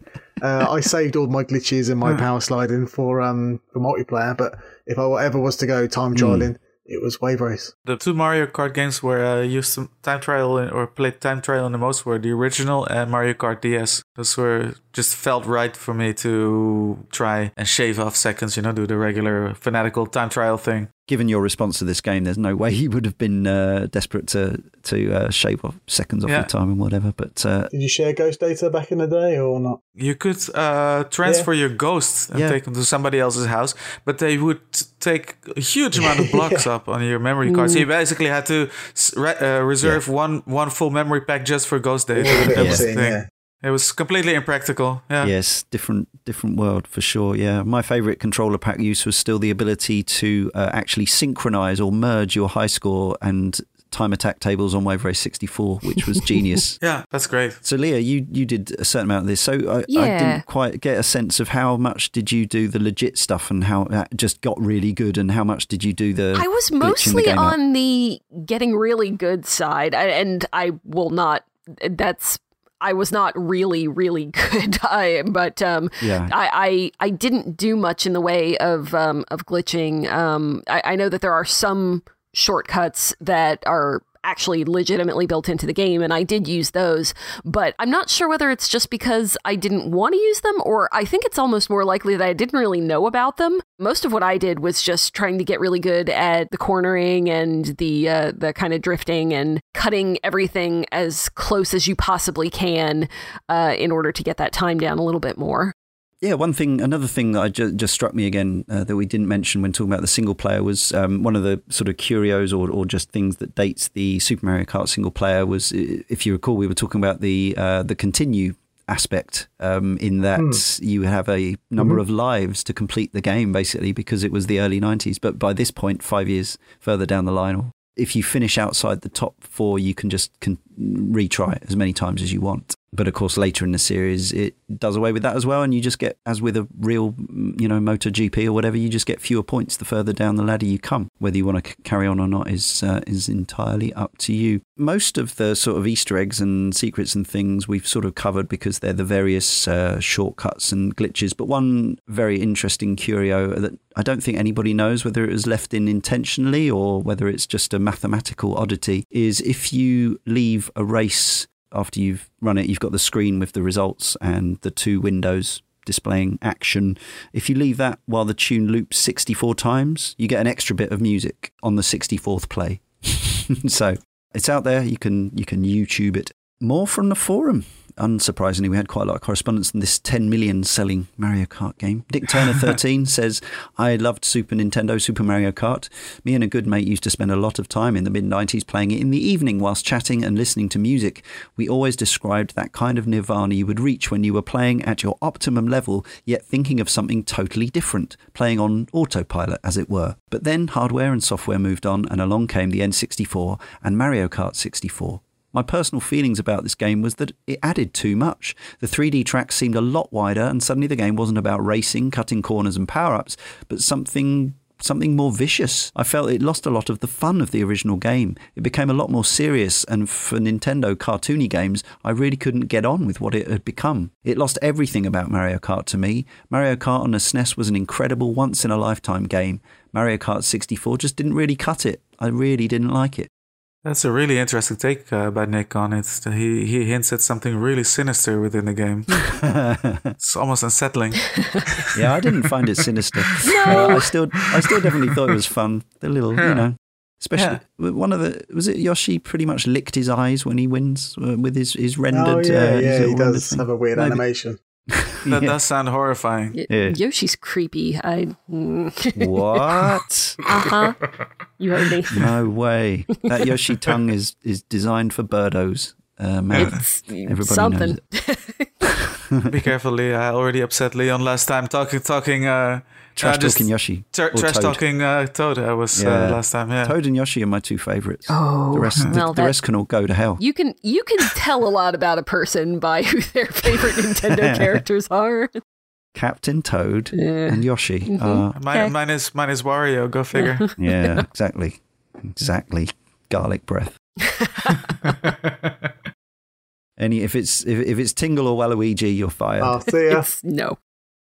Darren. I'm with Darren also. I'll see myself out. Darren's my favourite Nintendo character. Matten's Y from the forum says, Mario Kart 64 was one of the first games I played on Nintendo 64. I was still struggling with the analog stick, but was impressed by the graphics. While I've had a hard time with Super Mario Kart for the Super Nintendo, Mario Kart 64 felt a bit easier thanks to the improved graphics. I could actually see where the track was going. Turns and corners weren't just popping up out of nowhere. Playing the game recently, I think it hasn't aged as well as its competitors Diddy Kong Racing, and especially the still brilliant Crash Team Racing. The graphics aren't that 3D anymore. Some of the racing tracks are quite dull and ugly, and I would have loved an adventure mode. Still, I prefer Mario Kart 64 over Mario Kart Double Dash and Mario Kart Wii. Me too. Everyone's got their favourites. Everyone's got their favourite Mario Kart. Many of our Twitter followers over at Kane and Rince have elected to attempt to sum up their feelings of Mario Kart 64 in just 3 little words. Eric Michols says, not so super. Christopher Chung says, blue shell horror. Lucy McCall says, cute and infuriating. And Chris Smith says, no Koopa Trooper, and I feel his pain. Curly Hooligan, barrier jumping technique. John Solomon, genuinely astounding shortcut. Spencer Saunders says, wonderful sound design. And Andrew Brown says, drifting Royal Raceway. Craigity Craig says, Toad's Turnpike mirrored. Denton Murillo says, pop those balloons. The Teej says, hop and glory. Kurt Peterson, colossal Kart cartridge. Will Overton, use shortcut. And Ashley Day, perfect party game. Yes, that was Will Overton of Superplay Art and Rareware fame. Thank you, Will, and Ashley as well, Games TM editor, former Games TM editor, I should say. Yeah, there's brought to mind another thing that I wanted to mention there. Craigity Craig's Toad's Turnpike Mirrored, or Canopio Highway, of course, is another one of the little quirks of the game because the other tracks are all just simply mirrored, whereas at Toad's Turnpike Mirrored, the traffic comes at you rather than away from you. And it's actually one of the few points in the game where I think one of the things we all associate with modern Mario Karts is that sequence where you get completely done over and over again by everything and knocked off the track and spammed, and you can't get back into it and you can't drive off and everything's horrible and it's really frustrating. There's a great I think it's a GIF actually, which is a Mario Kart Wii guy on the bridge at the end of a race where he's leading comfortably and he gets out, everyone kills him with something and knocks him off the bridge. Mario Kart Wii is horrible for that. Yeah, but Toad's Turnpike, you can actually end up getting beamed by the traffic over and over and over and over again until the particular sequence of traffic stops, and that's not so much fun. But it was still a cool feature, I think, that they actually twisted that round for the mirror mode. So fair play. To summarise Mario Kart 64, we tried to go, in case people haven't picked this up, roughly about there or thereabouts in the reverse order of how much we like Mario Kart 64. I'm not sure we've got that right this time, but certainly we'll start with Michiel, who definitely is the least favourable. The negative Nancy of this episode. Yes, and that's fine. You're allowed. The naysayer. You clearly represent a number of our listeners. So. Like Dust versus Tweak, Mario Kart 64 turned out to be a bit of a disappointment to me. And the reason why I didn't immediately get rid of it was the fantastic multiplayer fun I was having with a bunch of friends with it. So over the course of 6 months, by the time Diddy Kong Racing rolled on, I sold off Mario Kart 64 finally to get that game instead. Everything that really bothered me about it was a lot, actually. It was the track designs. It was the weird handling of the game. Maybe more than anything else, the aesthetics, which were, outright offensive to my eyes. This is really strange because when we were speaking about Mario Kart 64 before we actually started recording, I was saying how it was my least favorite Mario Kart game. But maybe Mario Kart Wii actually fights with it over that spot in my personal Mario Kart ranking list. But for other reasons, I mean, Mario Kart Wii might look a bit milquetoast and a bit safe, but it's not as horrifying to look at for me. It's a game that I sold off and I was never tempted to return to, and I'm gladly living my life without it. And that's probably the only game in the whole series that ever had that effect on me. Some people hate Double Dash, compare it unfavorably to Mario Kart 64, but that's where a lot of things that I started liking again about the Mario Kart games started popping up in. And I actually really liked the fairground thrill ride level designs of those games. I felt that fit the series very well. Mario Kart 64 was just kind of dull to me, especially in single player. Fair enough. Darren, how about you? You like it? I do like Don't it, you? but for very specific reasons. Like, I like how the game handles, but I don't really like how the game looks and how the aesthetic for me just doesn't work at all. But, you know, I played it for ages because when you're going at 150cc and you're pelting around courses, we're using, you know, as many boosts as you can. There is a fun game there, and it was worth playing. If I was to play it nowadays, it would purely be out of nostalgia. And I think the last time we did play it was probably when we all met up or at my stag do. One of those two things. You know, it's always purely curio for nostalgia. I wouldn't go back to it as a serious, let's play some Mario Kart 64, because I do feel like the series has gone from strength to strength, you know, with a few misses in between. Mario Kart 64, it was in my library for a long time because it filled a void where Diddy Kong Racing didn't. That's the only reason why it was there. Like the battle mode for me and I played it as 3-player because I only had 2 friends. The fourth quarter of my screen was just a map, which was like the most boring friend of all time. But it was fun. It wasn't amazing. I don't regret buying it because, you know, running home as a 14-year-old going, I've got Mario Kart 64 was one of the best things to ever happen to me in that time. It was amazing getting an N64 and Mario Kart 64. Like, who wouldn't love that forever? But would I go back to it now? Like I said, probably not. Fair enough. I really like this ugly, old, weird handling, peculiar, slightly grotty Mario Kart. I think it's always context in the sense that, you know, maybe when it came out and the way I bought it and the friends I had to play it with at the time and all that kind of thing mean that my affection for this game is definitely intertwined with nostalgia. It's one of those ones that when I do go back and play it on Virtual Console now, whatever, because I sold my N64 some years ago. And I was genuinely excited to finally get the 60 hertz version on the Wii U Virtual Console. It was really good to play it through this time. And yeah, that's what I'm kind of coming to. Like, as much as each time I think I'm about going back to it, I think, oh, it's going to look even ropier this time, and it's going to feel even weirder after the silky smooth and stunning looking Mario Kart 8 DX on Switch. And that's the version that if anyone said to me now, which Mario Kart should I play? Like, I'm sure there are some absolute purists who would say go straight to the Super Nintendo version on the Mini Classic or Virtual Console or 3DS Virtual Console. And some people might, seek out, everyone's got a different favorite, right? Mario Kart. And I'm not sure, as I said, I'm not sure which my favorite of the Mario Kart series actually is. I like a lot of them, albeit all in different ways. But this is probably the one that I played for the longest. I played it, as I say, in multiplayer for around 5 to 6 years. When I do boot it up again, I still end up having a really good time after thinking it's going to be increasingly ropey each time I play it. The more I play it, the more I get back into that very particular handling, and the more I actually think, I could really get into time trialing these circuits all over again. So yeah, it's an odd one for me. I wouldn't recommend that people seek it out for the first time now. I think it would look absolutely horrendous and probably feel just as bad. But to those of us who are there, I've got a lot of affection for this very silly, weird, cranky old game. Let's conclude with Leah. So a lot of the things that Leon, you just said, are very similar to how I feel about this. I don't think that it's the best Mario Kart game. That's probably 8. And if I were going to sit down and play a Mario Kart game with a friend now, or a couple of friends now, it would probably be 8. But this is pretty high up there for me. I really, really like this game, and I was afraid coming into this, as I am with a fair number of the games that we play for Cane and Rinse. I was kind of afraid that nostalgia was going to be the larger part of this, and it's certainly a part of this. It's a very large part of this, but it might not be the only part of this, because when I've been playing it, and not even with other people, just by myself, more recently, as recently as today, going through some of the tracks, I still really like this game, and I don't think that it fails completely. It is definitely aged, but I don't think that anybody coming in and trying to play it again now would necessarily have just a horrible time. I think that it's still a good game,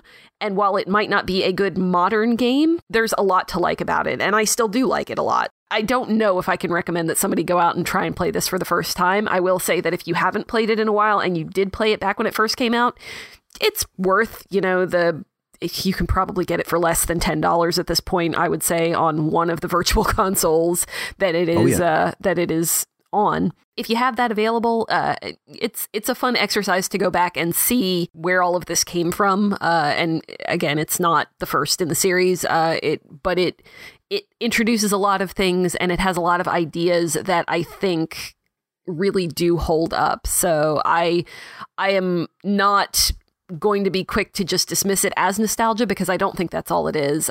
I'm not sure if this is my favorite Mario. It's between this and 8, because 8's really good, but this is 2. This is 2. So I guess I'll say they're both very high up there for me. All right, so it just remains for me, Leon, to thank Darren, Leah and Michiel, as well as our correspondents, and to all of you for listening. And remember, if you've enjoyed this podcast and our other shows, please do consider heading to our Patreon page, patreon.com/caneandrinse, and help us out with that donation of a minimum of $1 a month or more, if you can. And we will love you forever. It also remains for me to tell you that next time, in issue 299, we'll be going back and looking at the original Infinity Ward Call of Duty.